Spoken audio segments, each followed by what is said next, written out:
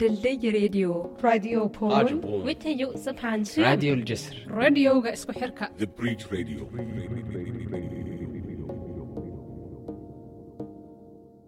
Yeah, when talking about intersectionality, you also mentioned in your speech in Bandung to Nord how this term has received also a lot of critique and created a lot of discussion also in Germany. So we were curious to hear more about these critiques and also what is your I mean, you explained a bit of like some about it now, but like what's your take on it, and in which way do you see this as a useful analytical tool in activist groups, such as group that works around migration struggles? I mean, yeah, that's a big question because I think intersectionality, how it is often conceptualized, of course, goes back to Kimberly Crenshaw, right?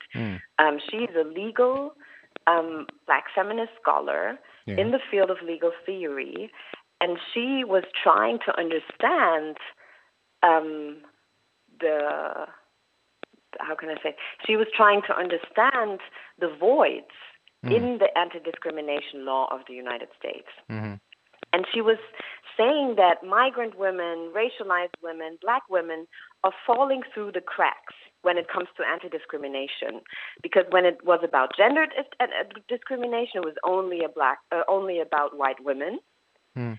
And when it was about race discrimination, it was only about Black men. Mm. So she was thinking of how can we think this double discrimination or this then intersecting discrimination that Black women and migrant women experience. And then she delivered a metaphor to explain that. And that metaphor was the intersection. Yeah. So she said, imagine a street intersection where race, gender, class meet at the street. Like you have different roads, and then they are at the intersection. And what happens there? How can we understand discrimination from there? Now, of course, what Crenshaw was trying to do, she was intervening into a legal context. That's important to name because, first of all, she was looking at this intersection in a very punctual way by saying, okay, what happens at this moment? Yeah. And then there were other feminists of color like Gloria Anzaldúa and other comrades who said, well, I live at this intersection. This intersection is not just when these streets meet, but for racialized women, migrant women, Black women, this intersection is their life. Mm-hmm. So there was already a part of how Crenshaw tried to look at this in a very legal way. Mm-hmm. But she was also trying to look at it in a way that then she wrote a text in 1991, Mapping the Margins, which showed that there's a structural intersectionality and a representational intersectionality. And we just talked about the representational intersectionality when we talked about that Black women, when they're being killed or when they're experiencing state violence, they don't even come into view very often, right? So the view is like centered around masculinity very often, which is important. I don't want to say that this is not important because we're talking about lives. But the question is, how can we broaden the spectrum so that nobody falls through the cracks, like Kimberly Crenshaw said. Now, she coined the term intersectionality for her description, for her intervention. But of course, this critique of thinking multiple oppressions and thinking how they intersect or how they interconnect is something that goes back way, way back. Yeah. So in 1895, for example, Sojourner Truth, the Black feminist abolitionist, said to white women who were organizing around voting rights, "Ain't I a woman?" Yeah. At the same time, she said to Black men who were struggling against enslavement, you also have to look at my experiences of slavery, of enslavement, because I do not want that we only concentrate on men in this emancipation struggle, because then when this struggle is over, I will still be oppressed. Yeah. Now, that's a very important point, because these intersections, the critique that comes out of this is to say you cannot argue that racism or classism is the only issue. Yeah. And the other things are just besides. Because if you think, okay, if these issues are solved, the other issues still exist. And Sojourner Truth said that when she said, I don't want you to just concentrate on this, because when this then is solved, my oppression still exists.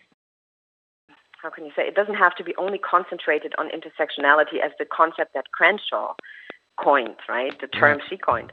But more about how do we understand and how do we struggle together against these intersections. And I think in movements, what is important concerning this is not to get into an Olympics of oppression, not to have the fear that just because we talk about the intersection you're experiencing now, my struggle is going to get out of you, right?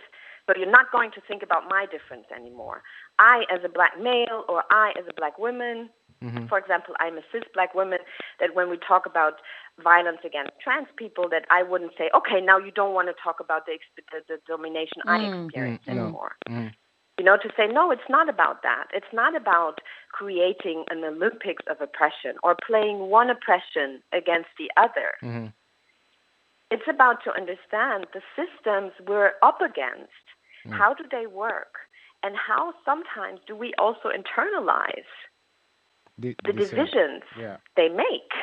And I think within the movements to really bring these questions together. And I think there are also really great examples where this is already being done, you know, because like I said, these questions are not new. Of course, they have new obstacles, but a lot of groups and a lot of networks were really trying to already think these questions together. And they were trying to create political programs and political movements where these questions are at the center and not at the margins.